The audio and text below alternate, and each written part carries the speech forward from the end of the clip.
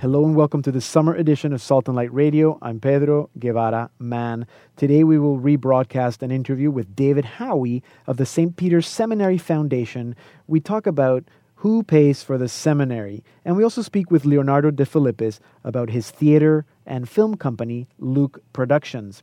The music we will listen today is from Danielle Rose, singer-songwriter, and Ben Apolinar. But we begin with who pays for the seminary.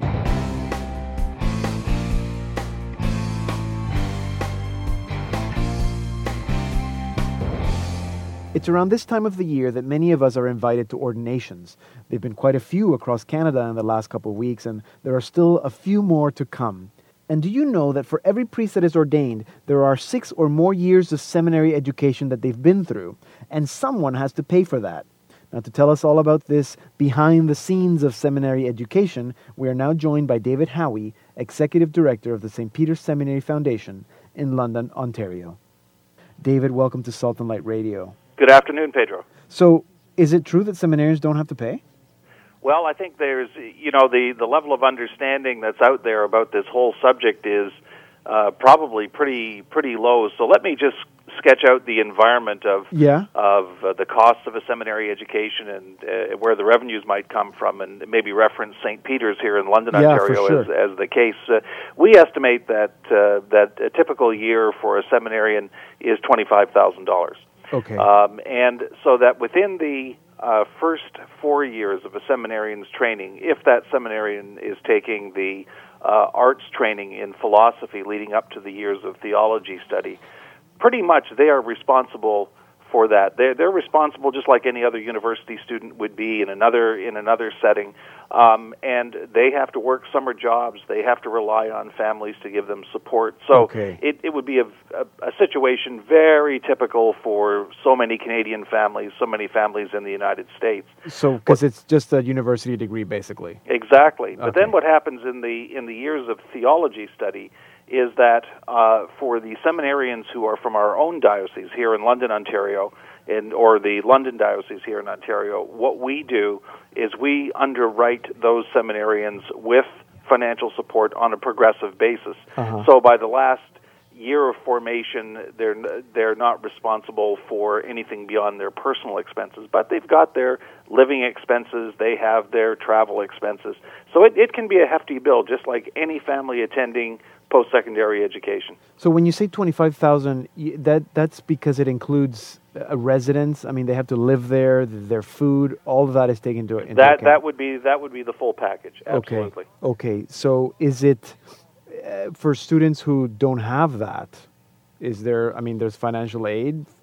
Let's say like there would be in any other university. There is. I mean, what we do is part of the work that we do here at St. Peter's Seminary Foundation is to fundraise in order to have endowments that will pay for the London seminarians in their theology years.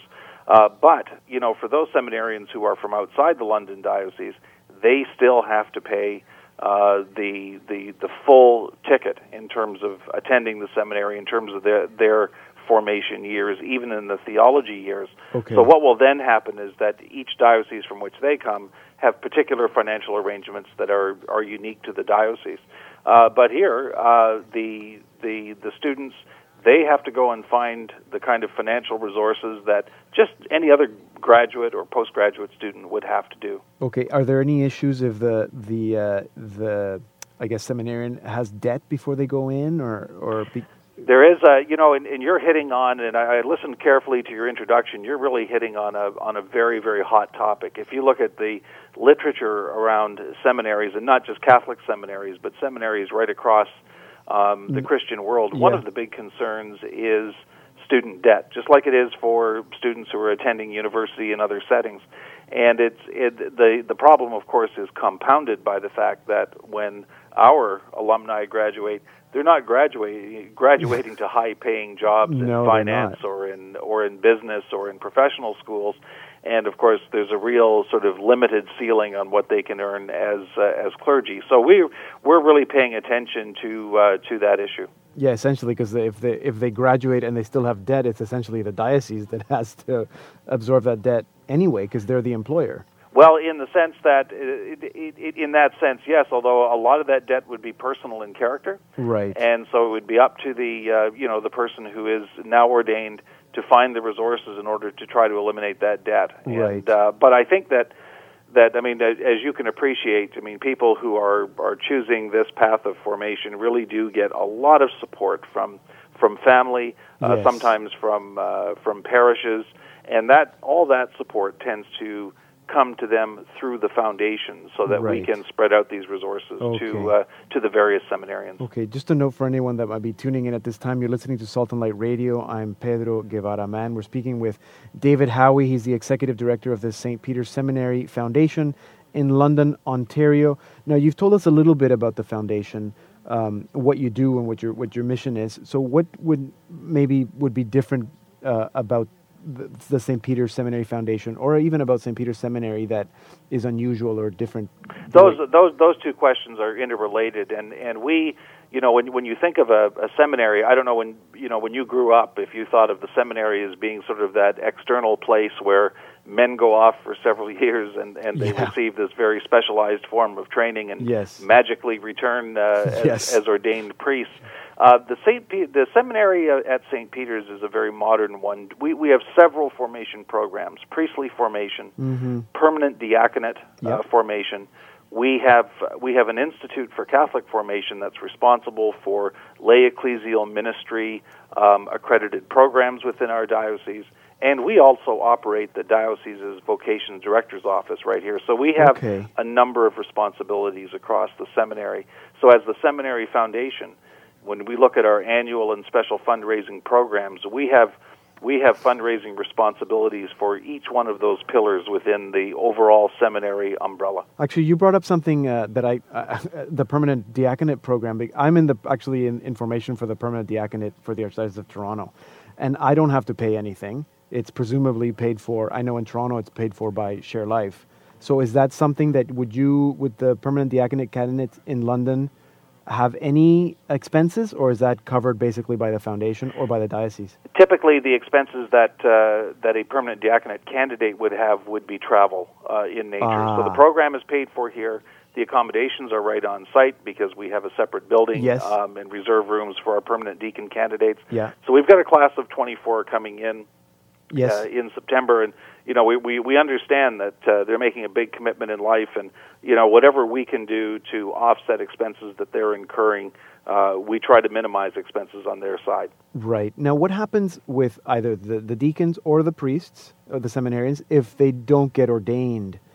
Is there a responsibility that they have to pay the money back, or no? We don't make any claim on anyone. I mean, typically, these are individuals who, through very deep reflection, very prayerful reflection, are deciding perhaps not to continue or not to continue at this time. I mean, one of the interesting yes. phenomena that's happening, as you know, is that in many places, the formation experience is extended as people, as they're discerning their vocation, decide, I'm going to take a year away and I'm going to work at a school, or I'm going to go into business life, or something of that nature, just to experience another part of life before they make that final commitment. So, so we understand that, quite often somebody departing from the seminary is taking a break as opposed to deciding not to discern their vocation any further. Yeah. So we really don't make any further claim. Right. Now, how can people help? Presumably, you need money. We operate a handful of very, very important fundraising programs here in London, Pedro. We have two bishops' dinners, one in Windsor, Ontario, the other in London, that bring together 2,000 people typically in a year in support of the seminary.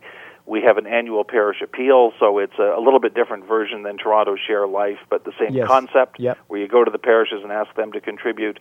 And then we have a program where we approach major donors, and as any charity would, and say, would they consider an independent, perhaps one-time significant donation. So if you looked at the work of the foundation, it would be like many, many charitable bodies that you'd see elsewhere. So you're looking at different levels. Not to say, and I'll say this to our listeners, especially if you are in the London diocese, not to say that you can also help out with a donation. David, this has been really, really interesting. I think it's an important conversation to have as we Because I think most people, Catholics would say that we support our seminarians, we support the seminary, we support the priests, but nobody's really thinking about that financial part. Pedro, what I would say is just as we wrap this up, there is no secret bank account in the diocese for us. There's no secret bank account in the Vatican. We have two sources of revenue. It's tuition and government grants for some of our programs, and then it's really our donors. And because we're a national seminary, we have seminarians from all over Canada and some from the United States. We would be delighted to receive support from all quarters. Excellent. And I guess people can go to the website then and find out how they can help. www.stpetersseminary.ca. That's correct. So, David, it's been a pleasure speaking with you. Keep up the good work, and Pedro, thank you for your interest, and we at the Foundation here have a great partnership with Salt and Light, have a lot of regard for the really wonderful evangelizing work that you guys do, so congratulations. Thank you very much. You too. So again, David Howie, he's the Executive Director of the St. Peter's Seminary Foundation in London, Ontario, and that website, we'll put it on our website as well, a link, but it's stpetersseminary.ca. Here now is Danielle Rose with Psalm 139, Wonderfully Made, from her album Pursue Me. Lord, you search me, and you know me, when I sit and when I stand. You understand my thoughts from afar. Behind me and before me, your hand is there to guide me. Too wonderful for me, this knowledge is beyond my reach. Before a word is on my tongue, you know it all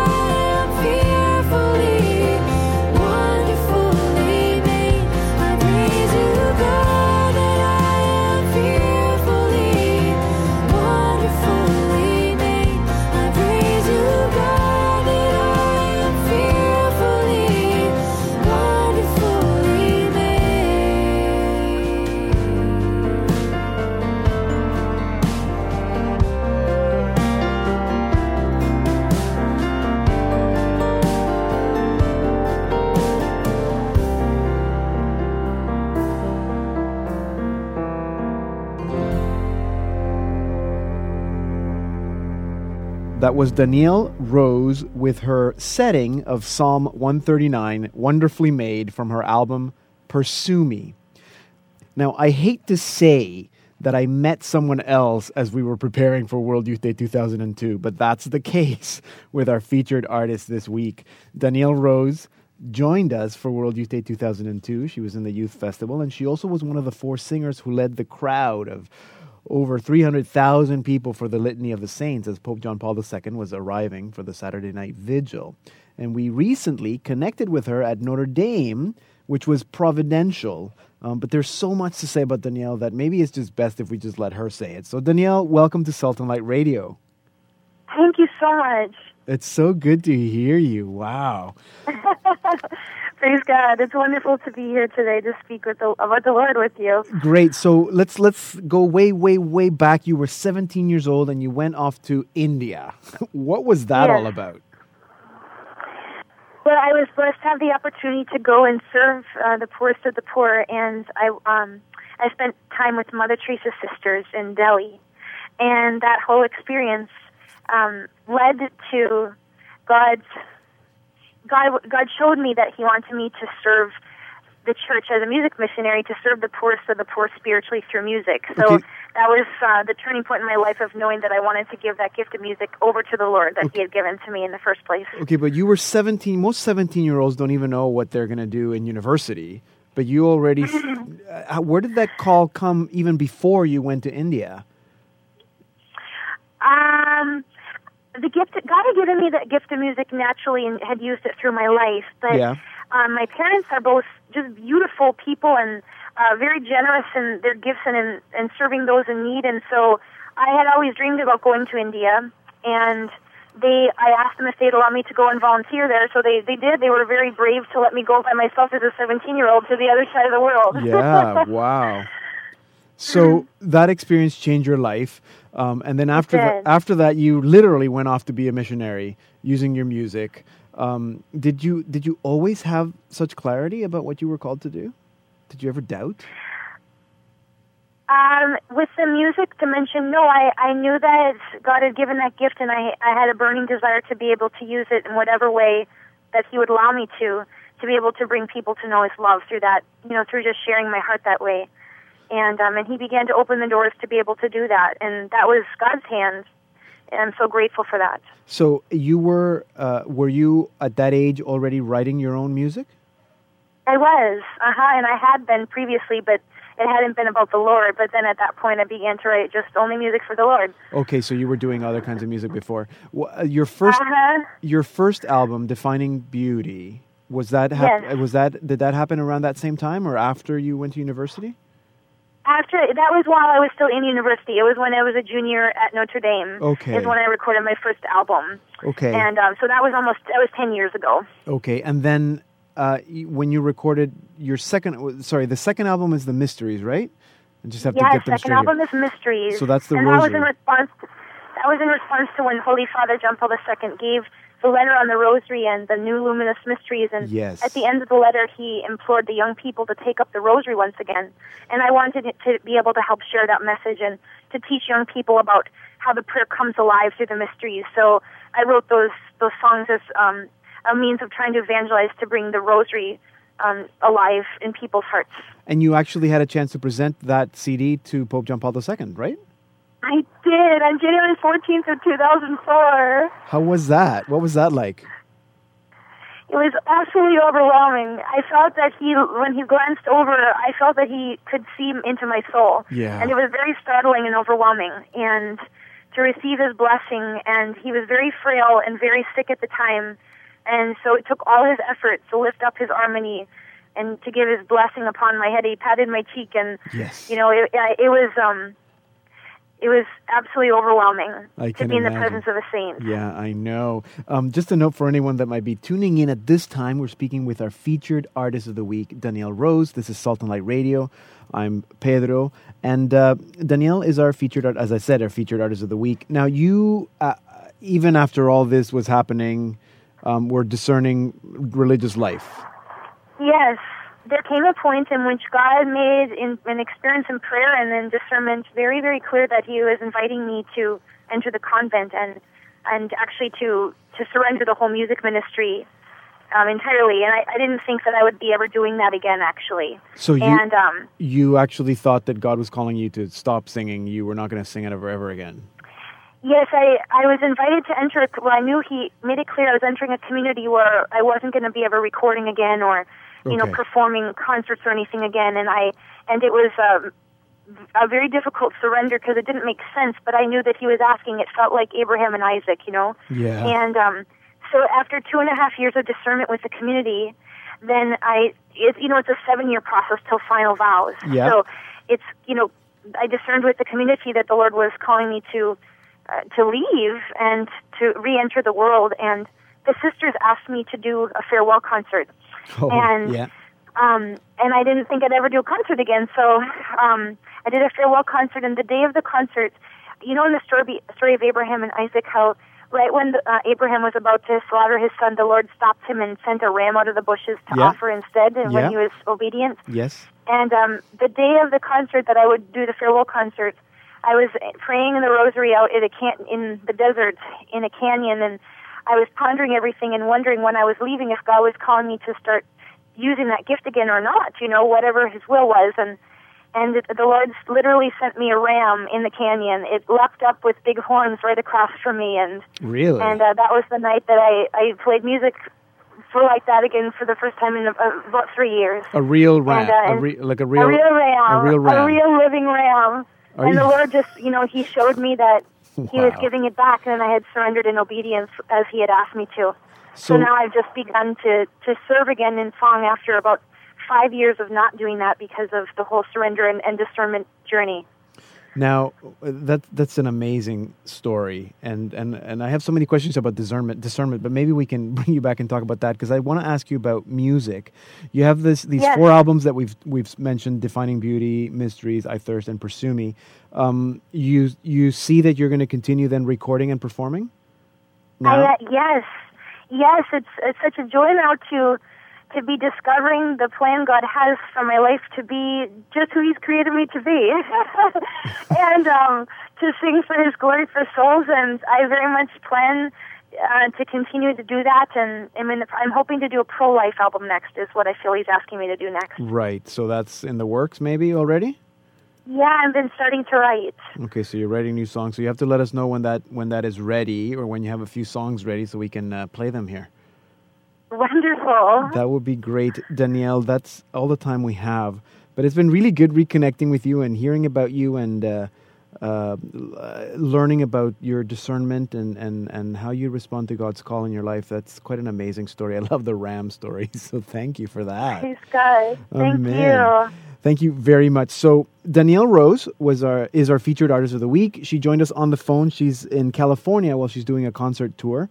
You can find out all about Danielle and all about her music and where she's going to be doing concerts at her website. It's daniellerose.com, and we'll put that link on our site as well, daniellerose.com. Here now is Danielle with another one of her songs, the title track of her album, I Thirst.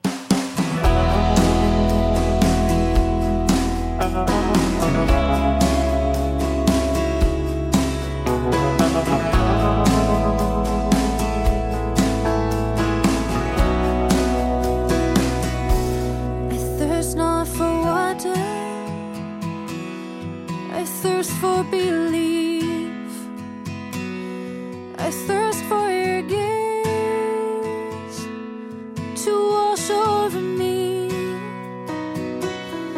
I'm lonely and broken, I'm weary, forsaken. Why have you abandoned me? I thirst for your hunger, I thirst for your love, I thirst for your body.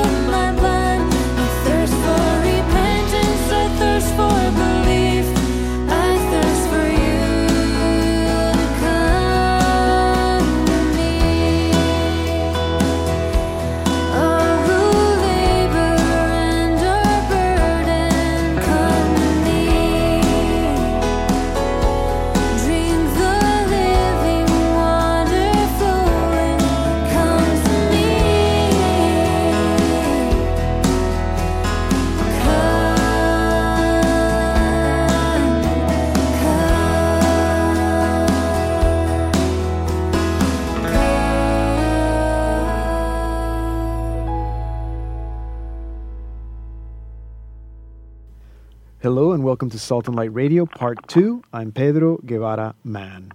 I'm sure many of you remember a couple of years ago, there was a film, Thérèse, on the life of Saint Thérèse of Lisieux. Now, did you know that behind the making of that film, there is a whole production company that has been dedicated to producing dramas on the life of Christ and the saints, St. Luke Productions. And they have been doing this for 3 decades. And the man behind St. Luke Productions is actor and director Leonardo De Filippis. And he's currently touring Canada with a production on the life of St. John Vianney. And I'm very happy that Leonardo De Filippis is joining us now on Salt and Light Radio. Leo, welcome to the program. Oh, thank you so much. It's wonderful to be here at Salt and Light. I guess I have to clarify, because it's St. Luke Productions does the theater stuff, and then there's Luke Films, right? Exactly. We do both. They're kind of a mother-daughter situation. Okay, good. So just in case people get confused, and we'll get to that. I want to start, though, way back when. You're a Shakespearean actor. You're trained in that tradition. That is correct. So how did you end up doing these shows about saints? Well, I was doing the normal things like you would have, like at Stratford on Ontario. Yeah. And then I eventually had a conversion while I was in the theater itself. Okay. And during that time, and so when I was thinking of a religious life after that, or priesthood, and then a priest it was actually who came to me and said, Leonardo, why don't you get something ready for a conference? And he asked me if I would do something on the gospel. Okay. And because of that, I started, the first gospel I did was St. Luke, the Gospel of St. Luke, and I performed that, and then a couple months later, I created another show on the Gospel of Luke, and then before I knew it, I was starting to do the lives of the saints. Right. So, and I guess the name St. Luke Productions then comes from that first show that you worked on. It comes from that first show, and it just is providential that St. Luke is not, he has many patronages, but he is also the patron saint of artists. Really? Yes, because he's the first person to ever paint by tradition, the image of the Blessed Mother and that's right, and child, which would be Our Lady of Częstochowa, the Black Madonna. That's right. I did not know he was. So he's our first Christian painter. Interesting. Well, that's good to know. Now, what shows have you done? What you've done the gospel? So I started after the Gospel of Luke. I did one for an Advent season, and then for the Passion for Lent. Yeah. And then I did St. Francis of Assisi for the 800th anniversary of his birth. And then right after that, I did the entire Gospel of John, when John Paul wanted the Orthodox and the Roman Rite to come together in unity. So I did that as a Byzantine approach to the Gospel. And then after that, I did the Confessions of St. Augustine. And then the Carmelites got a hold of me. I did St. John of the Cross for his 400th anniversary, his death. And then I did, after that, I ended up doing St. Maximilian Kolbe, right? For his 100th anniversary. And then I did the Song of Songs in the interim there. And then I jumped into St. Thérèse, the live drama. Yeah. And then eventually the most recent drama being St. John Vianney. But in the mix of all that, I was doing films on, we created 6 videos for television, and then we eventually did the film on St. Thérèse itself for the movie theaters. Yeah, and I do want to talk to you about that. But all these shows, the stage shows, you write them? Or do you have a team of writers, or how do they... Well, a little bit of both. I usually do the research and writing, and then my wife would do it. She's a very good writer and editor. And then I would always have a scholar that I would be working with, somebody who really knows that saint's history and life very well. And are most of the stage shows kind of one-man shows? They are all one-person shows, though we've kind of created a very unique kind of style, how we do these one-person shows with light, sounds, a lot of music. Okay. Yeah. Just a note for anyone that might be joining the program at this time. You're listening to Salt and Light Radio. I'm Pedro Guevara Mann. We're speaking with Leonardo De Filippis. He's an actor and director, and I guess founder of St. Luke Productions and Luke Films. So tell us about Thérèse, the film. How did you go from doing one-person shows on stage to this massive $1 million budget production? Well, what I did was I started to do small films on St. Francis, St. Maximilian Kolbe, St. John of the Cross. And then when I jumped into St. Thérèse, we were challenged, should we just do a record of the actual play, translating that into a video format, or should I try to do an actual feature film? And there'd only been one other black and white film that was more an actual feature film as a realistic. There was a French film that was more done in the studio the whole time, more of a symbolic thing. So we decided to do a realistic full-length feature film. And so we jumped into that, and it became the first movie that was completely done by donations and completely done, in a sense, by the church itself. Because so many different parishes and groups, bishops, priests, laity, etc., all came forward together to help us put this together. And then after we made it, and we had to get it distributed, and so it ended up happening, because most Hollywood groups did not know who St. Therese was, we ended up becoming the first Catholic distribution company that actually, we created the company in order to launch the actual film legally into the into the movie theaters and into the movie theaters here in Canada also. Yeah. So that's how it all came about, and we had the great grace of, I did have the great grace of flying to different parts of Canada to help promote the movie, and so that it at least get known by the people. Yeah, for sure, and I'm sure a lot of our listeners watched the film. I remember when you came to Toronto to promote the film, and I met you at that time. Just curious, because I remember the lead of the movie, Lindsay Youns, I believe was her name. Yeah, yes. She had a conversion experience while making the film. Yes, well, she was a Quaker. And that was her religion, and then when she was thinking of Catholicism, but then she was not Catholic during the film. Okay. So after the film, she did end up becoming Catholic. Yeah. And so it's a marvelous story. In fact, the Pope, who plays the role of the Pope, was an actual bishop from New Zealand. Oh yeah. And we got him to do, because he looked like Pope Leo XIII. Right. And so it just so happened that particular bishop was chosen to enter her into the church, to bring her into the church and give her a sacrament. You're making me think that, I mean, you're involved in all these productions. You get to meet all these people. So you, in a sense, is there a sort of a community of Christian or Catholic artists or actors that have come together through a lot of these productions? Yes, there has. I mean, what's happened is, of course, when you do a film, it's a sporadic moment. Yes. And so you gather a whole group of committed people together.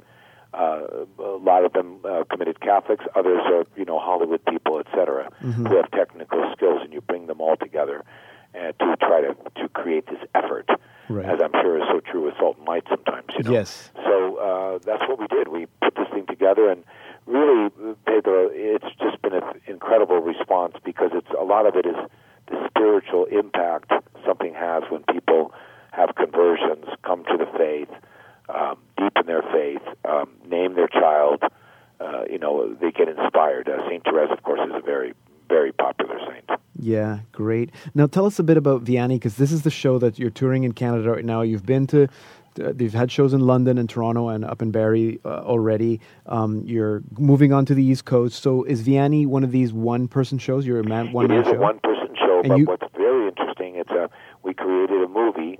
It's an interactive movie. With the actual character. So what will happen to the audience itself is you will forget that it's an actual one-person show. You will start to see characters appear and disappear in relationship in the same space that Vianney is in. So it's quite a very original type of approach to live drama. But wait, so these characters are all played also by you or by different actors? Different actors and actresses. And some of them by me. And does the character, the Vianney character played by you, interact with some of these other characters? He interacts with you'll see him interact with the devil. Interesting. Who's because St. John Vianney is one of the most attacked saints by the devil. So you'll see real battle. You'll see St. Philomena. You're going to meet the villagers of Ars. You're going to meet different priests, religious. You're going to meet children. So it's quite an interesting approach, and so it's become one of our most popular performances that I've ever done in 30 years. Right. Now, you developed, I presume, the Vianney show because of the Year for Priests? Yes, that is correct.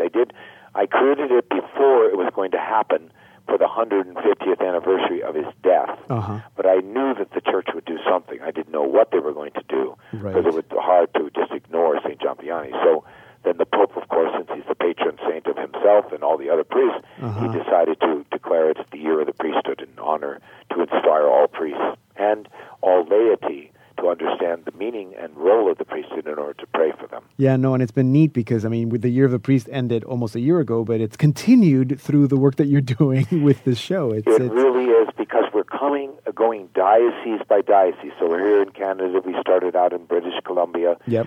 And so we did it with the heart of John Vianney, the relic, and we're going from parish so that the bishop is involved. He comes, the vocation director, the priest come, the laity come, because it's in unity, because John Vianney is really the saint of the structure of the church, being a parish priest and all he did in his history.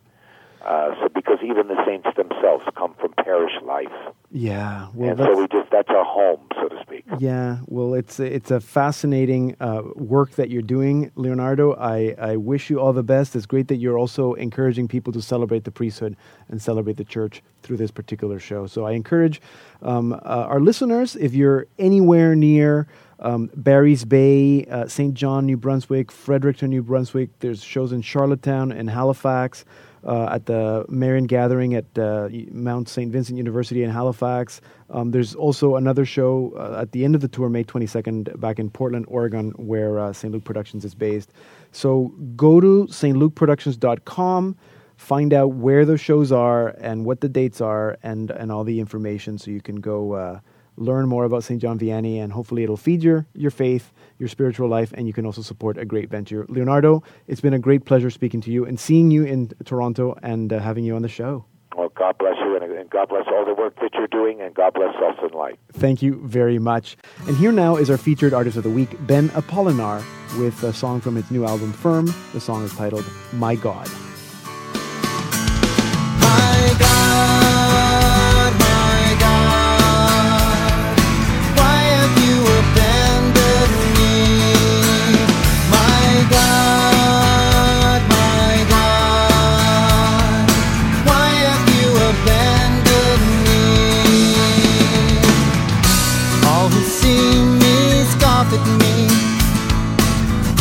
Mock me with their parted lips. They say he relied on the Lord. Let him deliver him. Let him rescue him if he loves him. My God, why have you abandoned me? My God, why have you abandoned surround me? A pack of evil doers close upon me. They have pierced my hands, they have pierced my feet. I can count all my bones. My God, why have you abandoned me? My God, my God, abandon me. They divide my garments among them. For my vestures they cast lots. But you, O Lord, be not far from me. Oh, my help, hasten to my aid. My God, why have you abandoned me?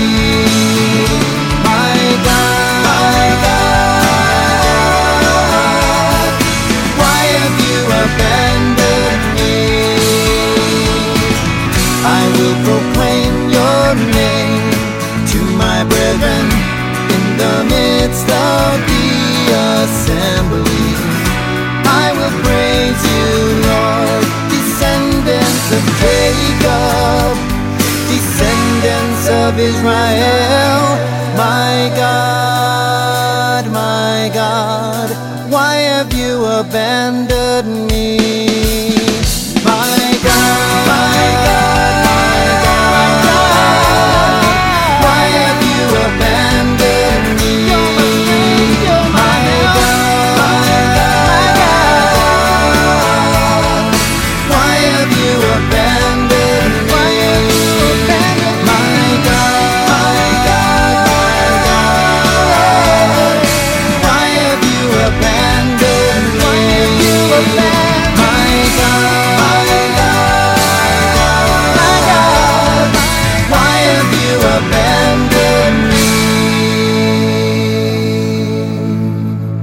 was our featured artist of the week, Ben Apollinar, with his song My God from his newest album, Firm. I was just in Houston last week, and I had the chance to reconnect with an old friend. Not that he's old, but yeah, we have known each other for a couple of years. He's a Texan. He's been involved in music ministry since he's a teenager. He was part of a group called Sudden Impact, and I want to ask him about that. But he had a powerful experience that forever changed the direction of his life and music. And Ben Apollinar has a new album called Firm. It's fresh off the press. So I'm happy to have Ben joining us now on Salt and Light Radio from his hometown, Texas City, Texas. Is that correct? That is correct. There's actually a place in Texas. Thanks for having me on the show. You're welcome. There's actually a place in Texas called Texas City. You know, when I first moved there, I had to look at the map and go, is there really a Texas City, Texas? Because they said, you got to move to Texas City. I'm going, you're kidding, right? There's a Texas City. I was confused. They couldn't come up with a new name. That's all right. So I do want to go back in time here, because Sudden Impact was like 30 years ago or something, right? Right. So, and I remember, but I remember Sudden Impact, but I have a feeling that the Sudden Impact I remember, it might either not be the same Sudden Impact or it was like a reincarnation of it. Because in 1986 or whenever that was, I didn't hear about Sudden Impact. So tell me about how you ended up with Sudden Impact and kind of what happened. We used to have a pop group. Again, the name of the group was Sudden Impact. And then we, like most people, like most guys in bands, we played the pop circuit in the West Texas area. And then I had a dream. We were working in ministry at the time in the church, heavily involved. So are you the group or you... Myself and two other members, Eddie Vasquez and Mickey Vasquez. Yeah, we were pretty tight in high school. Okay, so Sudden Impact that was doing secular gigs was also involved, you and those two guys, in ministry. That's correct. Okay, I get it. That's correct. And then during that time, even though we were still working, we were playing on Sundays, doing liturgy and doing our work in the church. We were still playing our gigs on the weekends, and I remember one night that I had a dream where I had seen the image of Sudden Impact shatter before me. And I always paid close attention to my dreams. To me, that's where, in my heart and in my soul, that's where the Lord speaks to me the most. It's probably because I pay attention the most. I'm not moving around. I'm really focused somehow, some way, so the Lord catches my attention then. Yeah. But anyway, when we were, it's been such a long time, when that happened, I knew that there had to be a change. I knew that there was a calling, something deeper that needed to happen. Mm-hmm. And so I let the guys know, hey, look, here's the situation. I can no longer be a part of what we're doing. There has to be a greater purpose, and I know that God is involved in it. Mm-hmm. So they embraced it immediately. That was the good news, is that they embraced it immediately. We had 2 albums come out. One of them was By Faith, was our second album. The first one was just Sudden Impact, Brand New Start. Right. And those were really growing times in my spiritual walk. Yeah. So the three of you were involved in the church. It's not like you had a crisis of faith or anything, but somehow, had you not realized that? Did you see a conflict with what you were doing in the secular scene? Like, was it bad? It's not like you were doing bad things. No, it wasn't. It was just probably more focused. There was a need. What I believed, the style of music that we were playing. We were playing some of the music, just our style. When you go, there was a time when people grew up in the church that all they listened to, or the music would lent itself to the organ. Yeah. And so now this was, I guess, looking back, it was probably a generation of people that needed to listen to music in a new way, not downplaying any other. It's just a little bit. It was just a little bit different. Yeah. Okay. And so I believe that that's probably one of the reasons why this calling was so deep, because it did reach out to many people in our parish, and we also started playing in other parishes as well. Yeah. Kind of took our music on the road and played for masses in the surrounding West Texas area, Kermit, Monahans, Odessa, El Paso diocese. We played conferences, and we brought our music, this new music, to the Catholic Church. Well, I say we brought it to the Catholic Church. We brought ourselves to the Catholic Church to a deeper meaning with our music, and it was well received. Let me just say that it was well received. And I think that's around the time that I actually did hear about Sudden Impact. Now, just to know, Ben, for anyone that might be tuning in at this time, you're listening to Salt and Light Radio. I'm Pedro, and we're speaking to our featured artist of the week, Ben Apolinar. Did you continue playing with Sudden Impact up until like 2000 or so? Probably, I want to say it was probably close to 98 to 2000. Yeah. Yeah. Okay. Then so moved on to Houston. Yeah. Okay. Because that's when I heard about Sudden Impact, and then I think recently, like very soon after I heard about, then I didn't. Or I heard that the band split up and stuff, and then that's about the time that I met you, actually, in 2001. Correct, in Arkansas. In Arkansas at John Michael Talbot's 20th or 20th anniversary. Anyway, I don't remember. That was a long time ago. Yeah, that was great times. Great times. It was. Tell us a bit about this new album, Firm. This album is it is a collection of songs that will strengthen your faith. Obviously, it has. There are many psalms in the album. They're meant to. We use them in our church. We use them at Mass for the responsorial psalms, and I don't want people to be intimidated by the big production, because it has to be likable when we're putting it on to make it marketable. Yeah. But when you can remember that every song starts with an instrument, and so the songs are meant to be used in Mass. Okay. And it is I guarantee you that it will probably make you take it'll make you take a second listen, because the songs are so strong. They're straightforward. There's no watered down lyrics in it. We played this past weekend in Baytown, and some of the young people were going, "Boy, this is really Catholic." Yeah. And so that was the whole idea behind it, is to make sure that the product was definitely going to be Catholic based. That's who we are. Yeah. So your intention is that to have the music played at Mass. Do you have charts available? Like if people want to find out what the chords are, that kind of thing.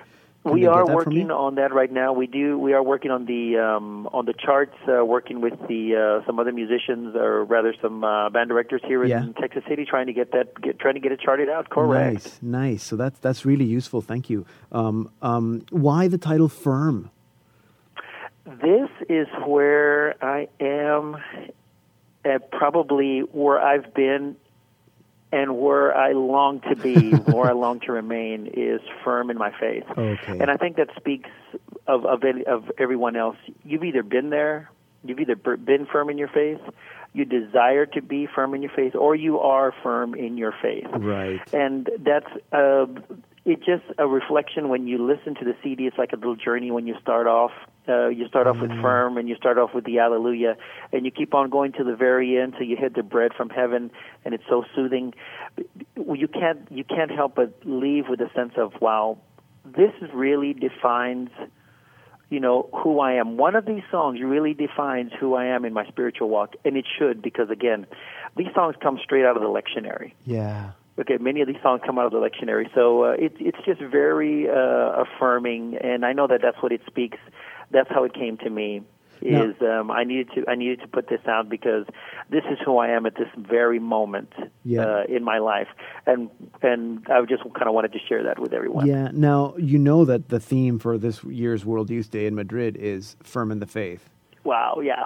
So that was just completely coincidental that you had sort of were going in that direction, or was there a? It's amazing. We started this project back in 2009. It's amazing. And it's been almost 15 months since we've since it's released. since the release. It's been 15 months of hard work, rather. Yes. But I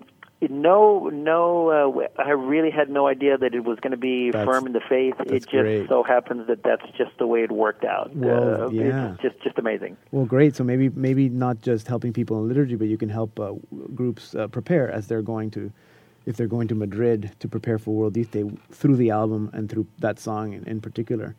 Ben, that's all the time that we have. But this has been really good reconnecting with you and certainly seeing you last week in Houston and meeting your wife, Priscilla. That was just a lot of fun. So keep up the good work, eh? It was really great to see you, Pedro. I know that we will connect again, and sure appreciate everything you're doing for the Catholic faith. Yeah, for sure. Maybe we'll have you up here in Canada for some Firm in the Faith concerts. I'm almost on my way right now. Great, thank you. So that was Ben Apolinar, our featured artist of the week. If you want to find out more information, you want to find out how to get the album Firm or to book Ben Apolinar for an event, you just go to his website, benapolinar.com, BENAPOLINAR.com. We're going to put a link to that site off our website as well. Here now is Ben with the title track from that album, Firm. I look in the mirror and all I can see is a person who longs to be free, free to do, free to be everything God calls me to. That's not to say I don't know who I am. The more I proclaim, the stronger I stand. And that's it for this week's summer edition of Salt and Light Radio. Remember that you can stream or podcast this show at saltandlighttv.org/radio, and you can send us emails to radio@saltandlighttv.org. I'll talk to you next week. I'm Pedro Guevara Man, and this has been the summer edition of Salt and Light Radio. I stand firm 'cause I know who I am in you. I stand firm. When I leave this worship space, I'll soon be tempted. In my thoughts and my words and my deeds, your spirit inside of me says to resist, it shall flee. That's not to say I don't know who I am. The more I proclaim, the stronger I stand. Firm on the rock I stand. Firm, everything that I am, let me hear. Here at this moment I stand. On the rock I stand. Firm, 'cause I know who I am in you. I stand firm. With every trial there's a hope for tomorrow, leading me closer to you. My shield of faith is my strength to endure this, keeping me safe in you. So I stand firm on the rock I stand. Firm, everything that I am, let me hear. Here at this moment I stand. On the rock I stand. Firm, 'cause I know who I am in you. I stand firm. I stand firm. I stand firm. Firm on the rock I stand. Firm, everything that I am, let me hear. And I know at this moment I'm right for you.